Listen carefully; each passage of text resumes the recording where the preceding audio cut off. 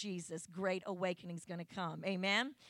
So before we read and I get into that, I'm going to tell you that on Wednesday nights we've been talking about potential and about treasures. And I don't know how many of you have ever studied. You can Google hidden treasures that have been discovered. Let me tell you a few. In 1946, some postal inspectors got very suspicious about their deceased post office employees' activities. They borrowed a metal detector and from the U.S. Army, went in his backyard, used the metal detector, and discovered $153,000 worth of cash stashed in jars. Someone go buy a metal detector today, all right now? And then there was the boot of Cortez. In 1989, a prospector in Sonora, Mexico, purchased an inexpensive metal detector, yes, my friends, at Radio Shack. Took it to the desert. After days of finding nothing but junk, he hit something, didn't know what it was. He thought, well, this is feels like a shoe. It was. It was a gold nugget so big it was named the boot of Cortez from many, many years ago. In 2008, the boot was sold for $1,553,000. Come on, somebody. Then Mike DeMar, he was on the coast of Key West. Anybody been to Key Largo? Anyway, Key West in 2008, he thought he was digging and hit with a metal detector a beer can, Johnny. And this 20-year-old treasure diver said, I couldn't see any gold until I pulled it out. But the gold was a pound of it. It was from the Santa Margarita, a ship that sank in 1622, was valued at $1 million. Come on, somebody. And then in 2009, this is a funny one to me, a metal detector enthusiast, yes, there are those that exist upon planet Earth, named Terry Herbert decided to try his luck in some farmland close to his home in Staffordshire, England. He went out there and found the Staffordshire hoard, which was 3,500 pieces of complete objects of gold and silver from early Anglo-Saxon times.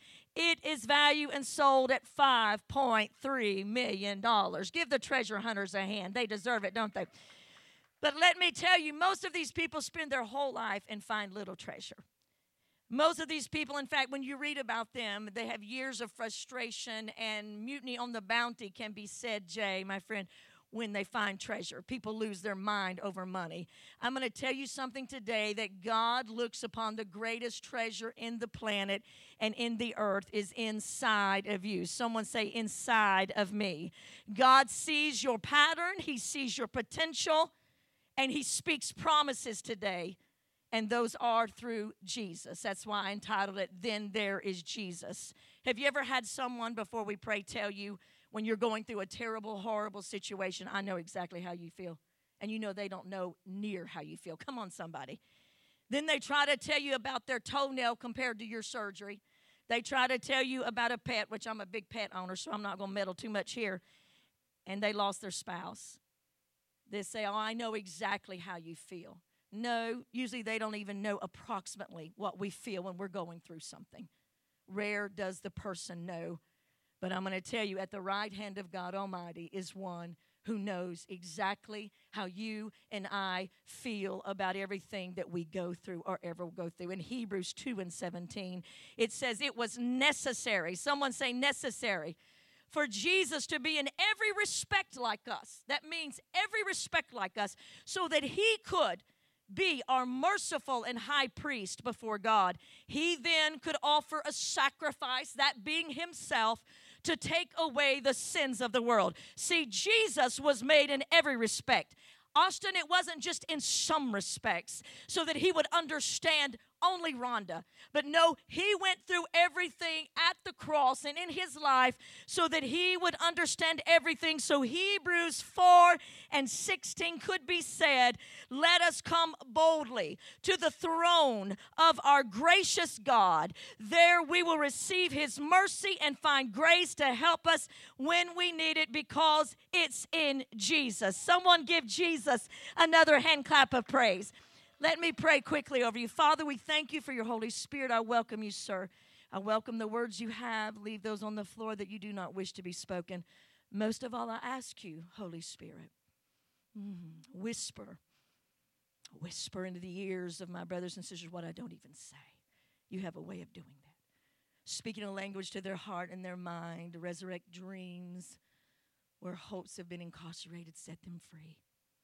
Let the potential and the power that's found in you be awakened only as you can, Holy Spirit. I trust you to the glory of Jesus. And everyone said, amen. The first mention of Jesus was in the book of Genesis. As we know, Adam and Eve were created in God's image in the book of Genesis. But there was a snake in their garden. And whether you realize it or not, there will always be a snake in your garden. Whatever God has given you, there will always be a snake in your garden coming to steal your joy, coming to steal your health, trying to, should I say, coming to steal your peace. And that snake that got into the garden was Lucifer, as we know, embodied in a snake, and he caused them to take a bite of the apple, and they sinned, and that which was perfect, everyone say perfect, that which was wonderful, that which was beyond anything. You go to the most beautiful place in the world that you can think of, where peace abounds, where joy abounds, where there is no destruction, there is no negative. You cannot even come to the visual of what Eden was. It was perfect. But there they sinned, and there God could have been justified to say, I'm done. I'm going to wipe out Leah, Adam, and Eve, and I'm going to start all over again. Let me tell you this morning that the angels would have still said, you are holy, most high God. They would have still worshiped at his feet. They would have said, you have every right to annihilate those two people. But no, God did what only God can do. Love showed up. Love lifted them up. Love granted them a life beyond measure. Love pursued them. Love didn't give up. And love has a name, and his name is Jesus. Can you say amen? We know when God came walking into that garden, he said, where are you? The wonderful and beautiful thing, and I want you to miss this because in a moment you'll see how it's turned around, and at the end of this message you'll really see how it's turned around. The thing about it is that they were used to communion with God in perfect friendship. We can't even imagine perfect friendship. Perfect friendship. He walked with them. He talked with them in the cool of the evening. I mean, when you think about the cool of the evening, how beautiful that is. There, they talked to him. And then when they sinned and their eyes were open and they became fallen, they saw all their transgressions. They saw their nakedness, and they hid from God. And God says to them, Tiffany, where are you? Which God will always say to you and I, where are you, Rhonda? Where are you? God doesn't ask you that, Bridget, to find out about you. God asks you where you are so you may locate where you are so he can get you where he wants you to be. Come on, somebody. Where are you? And they say, we're hidden, we're naked, and we're ashamed. And God says these clarion words that we need to remind ourselves up every day. Adam and Eve, who told you that? Who told you that you were unworthy? Who told you you would always be a loser? Who told you you would always be an addict? Who told you you would always be a procrastinator? Who told you you'll never make good grades? Who told you you'll never get a job to make what you're worth? Who told you your marriage will never last? Who told you you can't be healed? God always shows up in the face of the snake in the garden and says, I don't know who told you that, but I, the Lord, did not tell you that. I do not take hope out of your heart. Somebody give him praise. So powerful. Every day when a thought comes to you, and oh, brothers and sisters, I'd love to tell you that myself and others much more mature and wiser, closer to the Lord probably than me, that we didn't have days where we had to say, I know God didn't tell me that, but we do. I know God didn't tell me that I'll never get a break. I know God didn't tell me that there's not a better day. Unless we learn to say to ourselves, who told you that, Mish? Who told you that? I didn't tell you that. You see, evil comes to destroy, and man's paradise was beautiful. In fact, this was the worst case scenario. I mean, I don't watch any of Shonda Rhimes. I cast no stone anybody that does, but I just don't watch her stuff. But that's How to Get Away with Murder, Grey's Anatomy, Scandal. I can't remember all the other ones. But this scenario is worse than anything they could bring out. It's worse than anything The Walking Dead could bring up. Come on, somebody. It's worse than what Parenthood could bring up. It's worse than the worst scene of any movie you've ever seen. This thing going on in the garden is tragic. It is horrible. It is beyond words. The best writers among us could not have written such an ugly script, where these two people blow it for the whole human race. Even Downton Abbey, which only Susan and I probably love, could not write a scene. And there is a terrible scene in season 2 we should not tell you about. But at any rate, here is the deal. This is a horrible scene, but God comes. Someone say, God comes. God comes when the roses become thorns, when the docile tiger that roamed freely with the lamb in the garden, God comes walking into that which is tragic. God comes walking into that which the enemy has made ugly. And God says to each one of us, I will always come and give you beauty for ashes. I will come and give you oil for your mourning. I will come and give you a garment of praise for the spirit of heaviness. God will always come, and he will always show up. Somebody give him a praise. Look at your neighbor and say, don't be scared. Pastor Hank will be back next Sunday. She'll be done here in a little bit. You see, God will always give you grace to fulfill your potential and live the life he ordained you to do. He says your grace, we say his grace is sufficient, and God does show up. And he says, I think I can't go into this, but I love to do a whole sermon on creation because this moment is so horrible. This is God who they would, I believe in my imagination, they would see walking with a lamb over his shoulders, Jay, while lions walked beside him. Every animal was at peace with every other animal. It was perfect and holy. And then here comes God, and he picks up one of the lambs that he's carried around and named in this perfect world, and he begins to kill it. And he skins the lamb, and he takes the skins, and he wraps them around Adam and Eve, and what he says is, you're not alone. I'm covering you with my love. I know I'd have the right to destroy you, but I'm going to give you another chance. And he covers them with the skin of that lamb, and they watch as the Creator has to kill something he created to cover something else that he created by his name. And then God says to Eve, and he says to the serpent in Genesis 3:15, to the serpent he says, there will be war between your offspring, that was to Satan, between your offspring and the offspring of Eve, which means every son and daughter that ever lived from Eve, which is every one of us in this room and everyone that ever lived, will consistently be war with the descendants of Satan and with himself. You can't get away from that. You can't ignore that. You can't run from that. You will always find that in your life. And intimidation wants to overwhelm you with a sense of fear, delay you with detours, and attack you with discouragements. And once you've retreated into submission because of what that serpent will say to you, either knowingly or unknowingly, you are a slave of the intimidator. You are no longer free to obey the will of God. Or you can grab the second part of that when he said you'll be at war. And then he said, and the descendants of Eve will crush your head, Satan. You might strike at their heel, but that's just a strike. People can get a strike in the heel and keep going. But the descendants of Eve, which he was talking about, the Lord Jesus Christ, will crush the head of Satan. Somebody give him a praise. I love this verse. I didn't even know this verse. If I knew it, I don't remember it, but not too long ago, I'll leave it at this. I had an opportunity to go into a situation that I was outclassed in every way. I'm not going to cry. I'm real tender about this moment, and I'm probably going to cry. And I was talking to my sister about it, and I said, sis, I don't have the right clothes. And I feel like we're going to be seeing some people I'd not seen for many years, and I'd gone through some humbling and some brokenness, as often we all do. And I said, I know they all won't know, but I know what I've gone through, and I don't have the look, I don't have the right hair, and it wasn't just looks, but it was what I had on the inside. And my sister, it's wonderful to have a godly sister who's a dear friend, and she said, sis, there is no rival for humility. When God has taken you through a journey that has humbled you, whether it's what men did to you or something just along your journey, there's nothing that can compete with humility. And when you go in there, the humility of the Lord Jesus Christ is going to be such a beautiful fragrance. And we prayed such an encouraging word. I forgot about it. I went. Everything was going great, fantastic, and awesome. But on the drive there, and I could go longer if I was at a women's conference. We got to keep this short. But on the drive there, I was seeing some of the people that were going to the same event, and I was seeing what they had on, and figured that I'd kind of I'd underestimated the formal wedding dress code.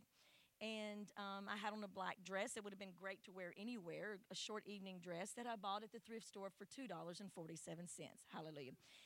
And I had on a necklace, and I'm usually very proud of these things. I had on a necklace that a friend had given me that was going to give it to Goodwill. She said, "Do you want this?" I said, "Absolutely." So I had that on, had on my shoes, had on a beautiful shawl. My hair was all done. And but all of a sudden, that snake came into my garden.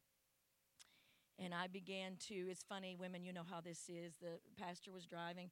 I was pulling down the mirror and putting it up, looking at my Goodwill necklace, my $2, I can't remember how I said, $2.47 dress, and that thing came on me. You're outclassed, you're outwitted. I fought it my whole life mostly. You know, you're going into, you're like a poor maiden. You're like all these words just were hurled, and I didn't say anything, but I wouldn't bring those. I'm very funny about what I'll bring into an atmosphere at a moment. I'm very funny about it because words matter. But Pastor, loving me the way he does, knew, and he said, "You are beautiful. You are so beautiful." And I said, "Thank you, honey. Thank you." He said, "You look so beautiful. Your hair." I said, "Thank you, honey." And I was trying not to cry. I didn't want to say anything. And as we drove, the drive was kind of long. The Holy Spirit whispered this scripture that I didn't know at the moment it was a scripture. He said, "Hey, I beautify the meek with salvation." And when he said it, my spirit just leaped, and I knew that's got to be a scripture. And I just thank you, Holy Spirit. Well, when I got there, it was incredible. I'm friends with Joel Osteen's sister, which does not make me. I'm as happy that the Hope House girls know me. Trust me, I've been through too much to put any names out there. It doesn't matter, but it's so funny. The minute I got to the event, people just kept coming. April Osteen, like, "Oh, thank God you wore a short black dress. I did too, and I did. You know, no one else is here." I mean, it's just weird how it happened. But people began to come, and later when I began to search up, He beautifies the meek with salvation. It's in Psalms 149:4, and this is how it applies to every man and woman in this room today. When it says that, it says, "I will give you honor that no adorning or title or name or experience can ever give you. I will give you miraculous deliverance," says the Lord. "I will deliver you from your enemies and set you above them. And my salvation is not just limited to victory, but it denotes welfare and prosperity." That means through our salvation in Jesus Christ, just what Adam and Eve were told with the skins, God says, "I can add to you when no one can add to you. I can give to you when no one, if you will humble yourself and call on my name and believe in me, God can make beautiful that which was once disturbed. God can bring hope where there was hopelessness. God can bring faith where there was anxiousness. God can bring joy where there was sorrow. God can bring honor where there was shame.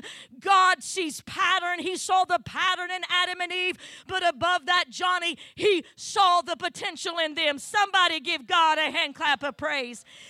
Listen, God spoke potential to Abraham. He saw the potential in Abraham when he did not have a son and he was very old, and He called him father of all nations. We are here today because God saw the potential in Adam and Eve. God saw Jacob, the trickster, the deceiver. Everyone said he'll never be trusted, but God changed his name to Israel and Prince. God saw Joseph when people said they saw his pattern. He's a dreamer. He just dreams all the time. Nothing's going to ever come about through his life. But God said, "I see in Joseph a ruler of nations that someday will save the entire nation of Egypt." God saw Moses when people said he was a captive, when they said he was a murderer, and God said, "I want that one to lead my people out of bondage." God saw in Deborah when people said, "Woman, listen, Deborah did not have to put on a little hat and go march with the feminists." God gave her a title and a position because God is the Father of every son and daughter in the world. And when He calls you to do something, God will equip you. Someone say amen. And God saw her when people said, "Tiffany, that's just a woman. She can't do the will of God." And God said, "Deborah, I have chosen you to go into battle and to lead Barak, as I'm going to bring the very chariots of Sisera and stick them in the mud, and I'm going to let you sing the victory." God God saw a woman named Jael. People said that's just a housewife. She stays at home and takes care of children. She stays at home and does nothing. But God said through her, and he used her to crush the head of Sisera and drive a spike in his head.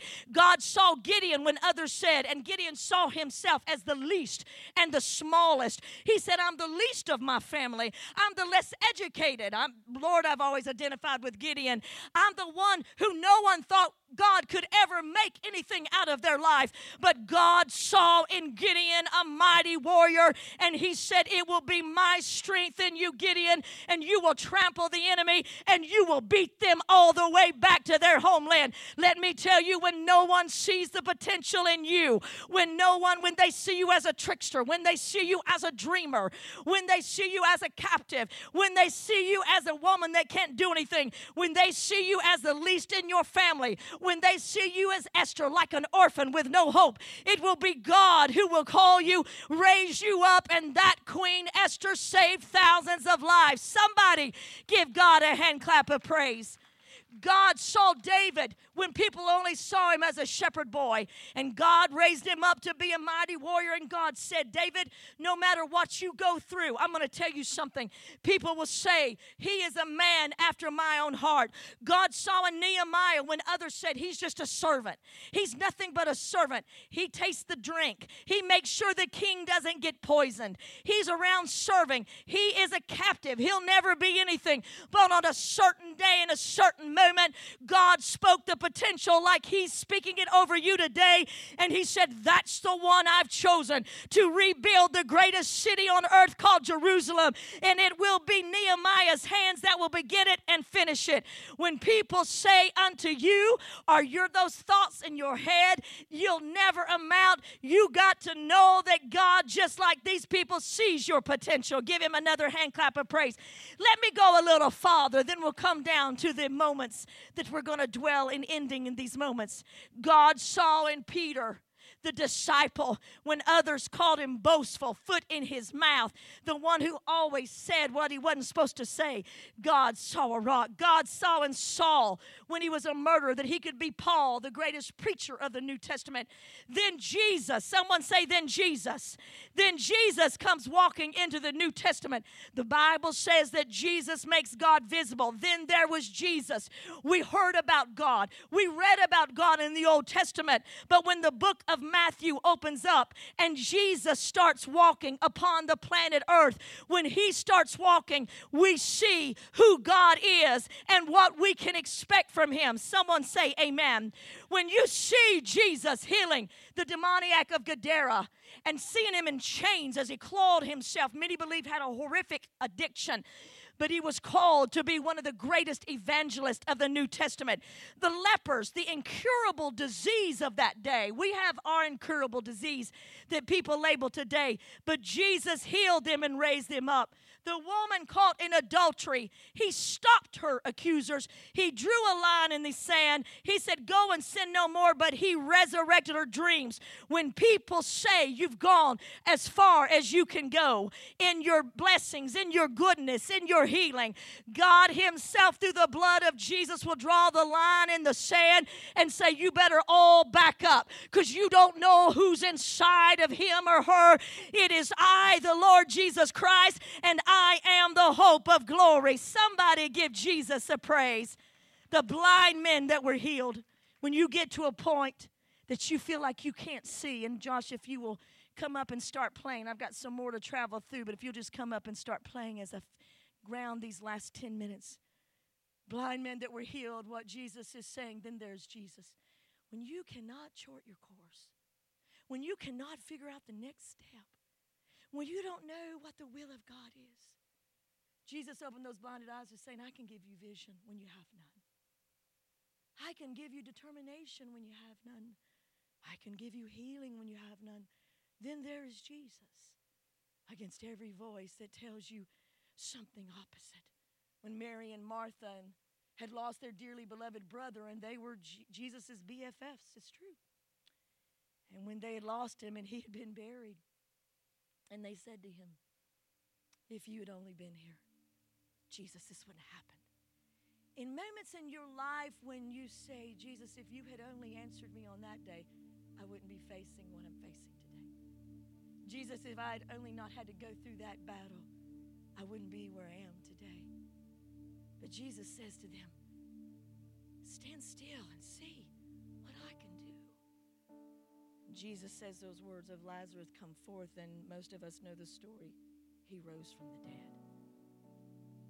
When what happened that you didn't want to happen to you, or when you did what you didn't want to do, Jesus shows up and says, I'm going to resurrect your dreams. I'm going to resurrect your potential. He's speaking today. He's speaking to every one of you through this word, through me, resurrecting your potential.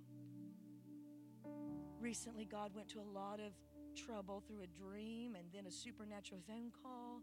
I don't have time for those details because I need to get where I'm going to finish. To get Pastor and Christine and I to an event in Dallas. And I even miscalculated when a speaking engagement was going to be. I've only done that one other time in 25 years. I never miss a speaking engagement. But I agreed, when a phone call came, we want to make this happen to you, to come out to go to the wedding of the Lamb family daughter. And Christine didn't know that Remnant was scheduled to be somewhere. There were several things that just like God just hid. So we accepted this opportunity late in the game. And I told Christine, and I looked back in my devotional book and I saw where I'd had a dream on August 31st. I have all these books that I write things in every morning. I buy them for like 50 cents at the dollar store, and I write scriptures and thoughts. And in there I had a dream on August the 31st. I showed it to me, Shaylee, and Christine that next morning.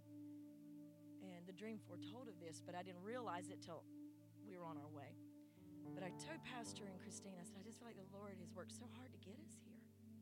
I said, maybe it's just to bless us, just to encourage us. We get to go and be around a lot of just great people of the earth that love Jesus, just so many different people. And indeed, all that happened. And I've got to meet so many people, and that would really be dropping names, but I got to just, and just encounter just to love on people to love on us, just to be blessed to be with friends, to stay in the home of our dear friends, the Murdochs, and be with our friends, the Lambs. It was beautiful. It was wonderful. But the day we were to fly out, we went to Gateway that morning with Joni Lamb, and she said, I want to take you to this restaurant. So we went to this restaurant, and before the rest of the family got there, this man walks up to the table, and Joni knows him and his daughter, and they said, hey, how are you? And then Joni says to him, do you have anything for my friends? Well, to be honest, and this is kind of silly, but I thought he was like the owner of the restaurant. I didn't know if she was asking for some jalapeno peppers or, some special little food item. I mean, he was just unassuming. I'd never seen him. He's quite known, but I didn't know that. And he looks around the table at us. He goes, I don't know. She goes, okay, well, go sit down, enjoy your lunch. If you get anything later, come. And then after he left, Joni told me his name, which I'm not going to say right now. You don't know who he is? I said, no. So she told me who he was, and is known as a prophet, and there's just several things that would be nationwide you would know of, and yada, yada. It makes sense. And I said, oh. Well, then in a minute he comes, and he sits down. And she said, you've got it, don't you? He said, I do. Now, she never said, these are pastors. She just said, do you have anything for my friends? That's why I didn't know who he was. Then he begins to speak. I'm not going to share what he spoke, but he read my mind. It was to Pastor and I, and then to Christine. He repeated certain things I had said. He resurrected dreams I'd put about this church, about the future, things I didn't even know I'd tabled. It's just like God went in and he just started speaking. It was so awesome and so powerful that even when I repeat it in prayer to the Lord, I weep, and I'm holding it together because it was so powerful about this church, about the future, about what God was doing, what God was preparing to do, what God was bringing alive, and just the way the Lord worded everything. It was like he went into the very deepest of my heart and pulled out words and of pastors. It was so awesome. You could say in that moment that potential was awakened, and I would weep if I tried to say anything he said. I can't. I have it on video, but it was so powerful. Wednesday night, someone spoke that I spoke that kind of potential into. That person that had been horrifically hooked to drugs for 13 years. She's been clean for 5. You see, most everyone told me to give up on that person who spoke against Tina. They said, just give it up. Just give it up. Because I would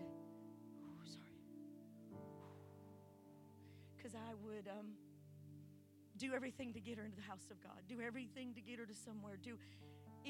Respond to her emails in the middle of the night. I knew something was horrifically wrong about the last 7 years. And it kind of came to me that it probably was addiction, horrific addiction. But I would have dreams, and she would have dreams, and because God had given her gifts, she would even have dreams of things chasing her and her brother, and then I would have my friends interpret her dreams. It was just an amazing season. What I'm telling you this is, there is always someone who God will put in your life that will not give up on your potential. And let me tell you something, you might be that for someone else. What Jesus did for you is greater than anyone and what anyone has done to you or anything you've been through. When He speaks, you've got to respond with Philippians 3:12. I do not consider myself to arrive, but I keep going on, grasping ever more firmly that purpose for which Christ grasped me. I leave the past behind, and with hands outstretched, somebody just do this. To whatever lies ahead, I go straight for the goal. I want you to say that. I go straight. Someone say, I go straight for the goal. This represents myrrh in these closing moments. If you'll give me about another 6 minutes. Myrrh is a gift that they brought to Christ when He was a child. The wise men brought gold, frankincense, and myrrh. Myrrh was 4,000 times, yes, more expensive than gold. And they brought Him a lot, Leah. Myrrh in that day was an amazing pain reliever, and it still is. It reduced inflammation. Kings were the only ones that got myrrh. It assured a pain-free life. When you were given myrrh, only the rich had it, and it meant in the worst of your painful situation, there can be a respite or a break. You can put the myrrh on your wounds. You can drink. Some people put it different ways. They take myrrh oil now, and it'll heal you.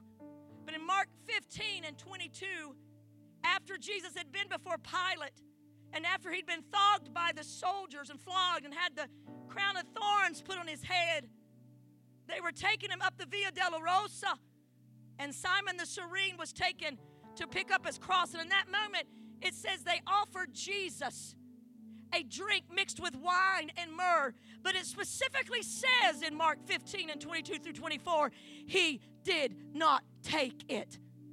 Why did He not take the myrrh? Why? Because He was not dying as a king. He was dying as a lamb. And He knew, I cannot relieve this pain because I have to take this pain so the rest of the universe for all time, their pain can be taken from them. Come on, somebody. In Isaiah 53, then there was Jesus, who had no form or comeliness. When we see Him, there is no beauty, Jesus, that we should desire Him. He was despised and rejected by men, a man of sorrows and acquainted with grief, but we hid, as it were, our faces from Him. We hid. He was despised, and we did not esteem Him. But even though then, there is still Jesus. Isaiah the prophet says, in spite of all that, He bears our griefs. He carries our sorrow. Yet we esteemed Him stricken, like God had did it to Him. But He was wounded for our transgressions. He was bruised for our iniquities. The chastisement for our peace was upon Him, and by His stripes we are healed. Someone just raise a hand and just say, I love you, Jesus. Or just say it right, I love you, Jesus. I thank you, Jesus. Listen to me in these closing moments. I love you, Jesus. His wounds were for our transgressions.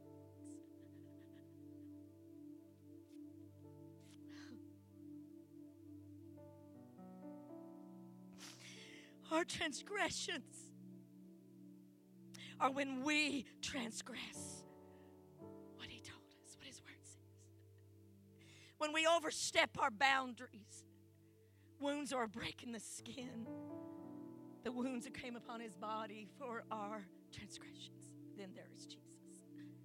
His bruises was for our iniquities. Iniquities, the word in the Hebrew comes from the original word bent, which means certain behavior that we might have picked up from our ancestry line. Bents in our life, Angie, that we thought, I'll never do that again. But then we do. Things that we might have been genetically wired with from our parents. He refused the myrrh, even though he had been given so much as a baby. Because he wanted to feel every pain. Then there is Jesus. So he could fulfill Genesis 3:15 and crush the head of our adversary. Let me tell you, because of everything that hurt you, he tried to destroy you. He took the chastisements upon his back. You don't have to continue with the iniquities. He is the remedy. He is the answer. He already took the full weight of your suffering. 1 Peter 5:7 says, cast all your cares upon him, for he cares for you. Psalms 55:22 says, cast all your care upon the Lord, and he will sustain you. He will never allow the godly to be shaken. Glory to his name. I'm restraining myself.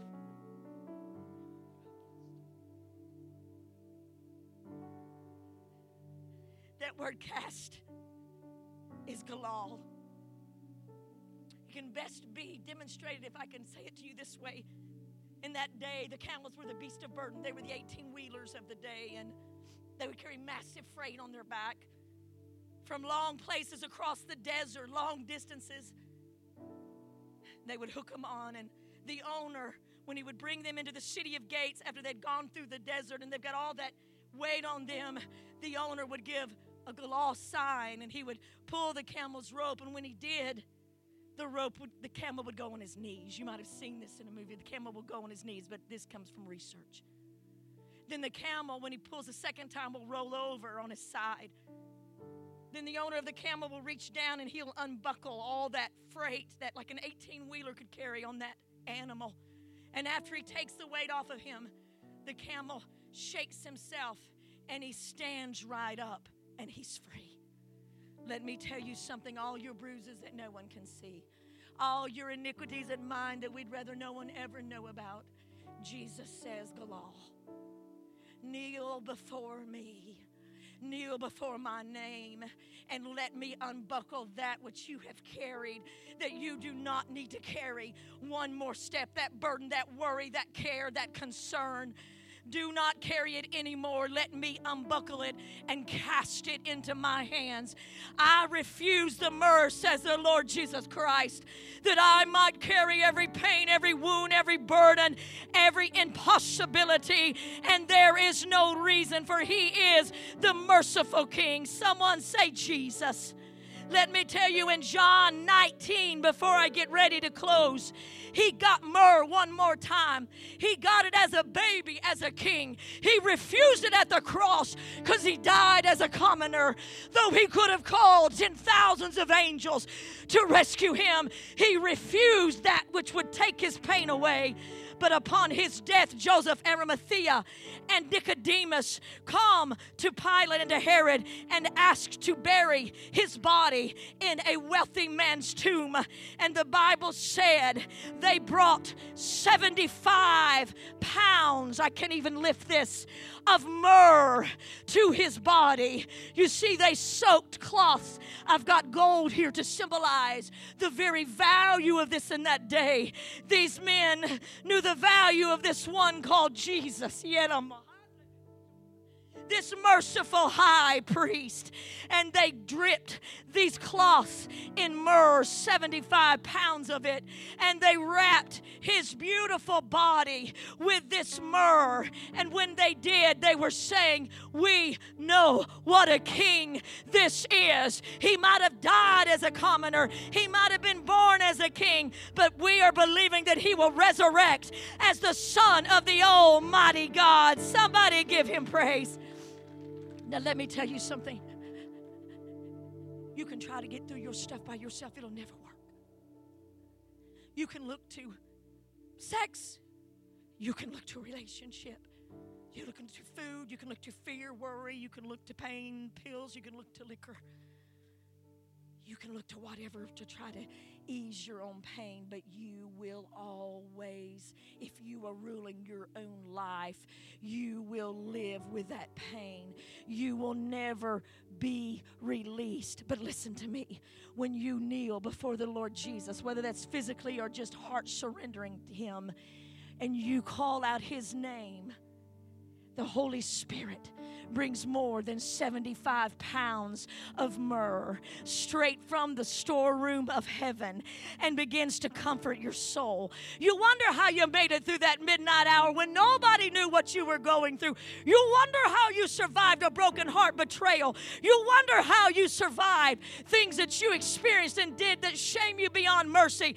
It's because when you called on the name of Jesus, the Holy Spirit, though you could not see it, brought myrrh to ease your mind, to ease your heart, to ease your soul, to tell you, I see the potential and you are rising up free in my name. Somebody give Jesus a shout of praise. I want you to stand all over this building and listen to me as we get ready for prayer. Listen, team, would you come? I don't want it to end here. Then there's Jesus. There's a moment when Gerald, would you come here, please, just for a moment? There's a moment, if you just stand right here and face me. Listen to me. I don't want to leave it here. I want to tell you something. That King Jesus, He did walk out of the tomb. And when He did, He removed the word impossible from our vocabulary. He became the ultimate grave robber. God resurrected dreams, no matter what part of my personality or your personality we felt died in the midst of suffering or brokenness, sickness, sin, or maybe we thought part of our personality died by the hands of Satan. You see, the grave robber comes and he says, I'm going to give you your life back. Come on, somebody. I'm going to give you your life back. What the enemy tried to take from you, what he tried to destroy you with, what he tried to change through that season that you went through something. Oh, if you think the new version of you is going to be a rubbed down, second-class citizen, half weak, half strong, no, the resurrection power of Jesus comes to give back with interest, comes to give your life back, comes to say to you, the impossible becomes possible. Somebody now just give Him a shout of praise. Remember when God said to Eve, your seed will crush the head of Satan? Well, she had Cain and Abel. One of them killed the other, and the other one was driven out of that land. I'm sure like a lot of us, she thought, we're getting ready to pray. She probably thought, God, that's the way I thought you were going to do it. God, that's the way I thought you were going to do it. Then years later, somebody 125 years later, she gave birth to another child. She named him Seth, which means God has appointed me another seed. Which says to you and I, because of Jesus, there'll always be another miracle. There'll always be another opportunity. There'll always be a better job. I'm not selling you a lie here. I'm selling you the gospel. There'll always be forgiveness. There'll always be a chance. And it says that, you see, they had walked, Gerald, in the cool of the evening with God. It says they would hear the sound of God walking. I don't know what that sounded like. I can't even imagine.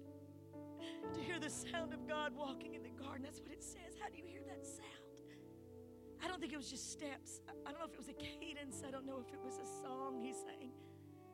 But that sound went away. The Bible says that Seth gave birth to a baby named Enos, which would have been their grandson. And it says in the days of Enos that men began to worship the Lord again. What that says to you and I, because of Christ, there will be seasons, Bridget, of darkness. There will be seasons we'll lose our song. There will be seasons when fear will seem to have like a noose around our neck, a camel on its belly, laying on the floor. But there will always be a moment and a time when we will begin to hear the sound of hope, the sound of joy, the sound of jubilant healing. Somebody give the Lord Jesus a hand clap of praise. There's great historians that write that Adam and Eve were so depressed for such a long season that they hid in caves. But a lot of people believe that Enos was one of those that just kept saying, Adam, please talk to us about God. If you get around someone that knows God, don't ask them about their hair, ask them about God. Please talk to us about God. Please, Elohim, tell us about him.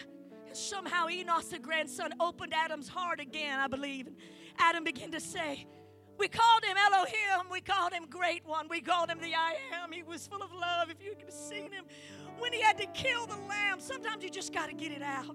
If you had seen him when he could have given up for us, given up on us, but he didn't. He killed that lamb and he covered us with the skins, and we had to leave Edom, but he was in his presence with us, and he said, someday our seed is going to crush the head of the one that destroyed us. And somehow Enos began to say, Jehovah, glory to God. Hosanna, bless you, Father. And other men began to hear, and other women began to hear, and then became a great awakening. What it would be in our generation if we would begin to make the sound of praise, the sound of glory, the sound of Jesus says. But let me show you this, and we're going to pray. I believe when Jesus resurrected from the dead, the book of Hebrews said that he went in, the Holy Spirit went down and pulled him up to the right hand of the Father. Now that's a moment I'd like to preach on. I'd like to have been there. When the Holy Spirit showed up in the middle of hell and said, Jesus is leaving now. And I'm sure the devil wanted to say, you got no authority. And the Spirit said, yes, I'm the one that hovered the earth in Genesis 1. I created dark out of light, light out of dark. I created the sea out of the land. I created the birds. I'm taking this one to heaven. And the Bible said Christ went to the right hand of the Father, and he took his blood and he poured it on the mercy seat. That's why we can come boldly. I like to believe, Gerald, in that line, that Eve was in that line. And that's just a whole presentation I can't go into. But when Jesus broke into heaven and he comes marching, I believe heaven went crazy. You talk about the saints winning. You talk about any team winning. You never sing crazy praise like that day when Jesus, the Son of God, is victorious over death. And he comes into heaven with his own blood going straight for the mercy seat in front of God. And he pours his blood on the mercy seat, saying, my people will be restored. My people will be redeemed. I love to believe in that group as he came through that Jesus, you're Jesus and I'm Eve. I love to believe he just stopped for a moment. If you put your hand up like this, Brother Gerald. I like to believe she said, are you flesh of my flesh, bone of my bone? Are you the one that's come to destroy the one who destroyed me? I believe in that moment that Eve knew that the prophecy had been fulfilled. And I want to tell you, just as God gave Eve the chance and used her seed, so does the power of the Lord Jesus Christ work for you. Thank you, Gerald. Somebody give him one more praise, and we're going to get ready to pray. Somebody give Jesus a praise. Somebody give Jesus a shout. Hallelujah. King of Kings. They're going to begin to sing. That's what I'm going to ask you to do. You can come and stand somewhere. No one's going to move among you. We're not going to make you feel uncomfortable. Or you can stand at your seat. There's communion over here. You take the bread and you dip it in the juice, representing his body and his blood. When I knew this came to me to preach, I had so many things I wanted to preach. Chris, I was working on my files, and there's just so many fabulous things. And then Wednesday morning devotions, Holy Spirit said, then there is Jesus. This is what you will share. This is to be all about him. This is a moment for you, like a camel, to kneel down and say, take the burdens off of me. Take the worry off of me. I galal them. I'll just put them on you. If you're believing God for a prodigal, at your own will, you'll go over there. No one will be over there at that table. This cross represents everything you can put on it. You don't have to go to the cross. It's just there as symbolic. You need to have him wrap you with myrrh. These altars are here. This song says, you have no rival, you have no equal. You didn't want heaven without us, so you brought heaven down. My sin was great, but your love was greater. You have no equal, Jesus. What a beautiful name is yours. Let me pray of you, Father, as we get ready to just allow a few minutes of ministry, just to have a moment with you, Lord, to end this message. I pray you'd meet each person, Lord, whether they're standing back there, sitting back there, Or I hope many that feel led will just come and stand. Lord, I'm going to kneel right here, Father. I pray, Lord Jesus, because of your lordship, because you broke the power of hell. Lord Jesus, we just want to kneel before you. If there's someone in this room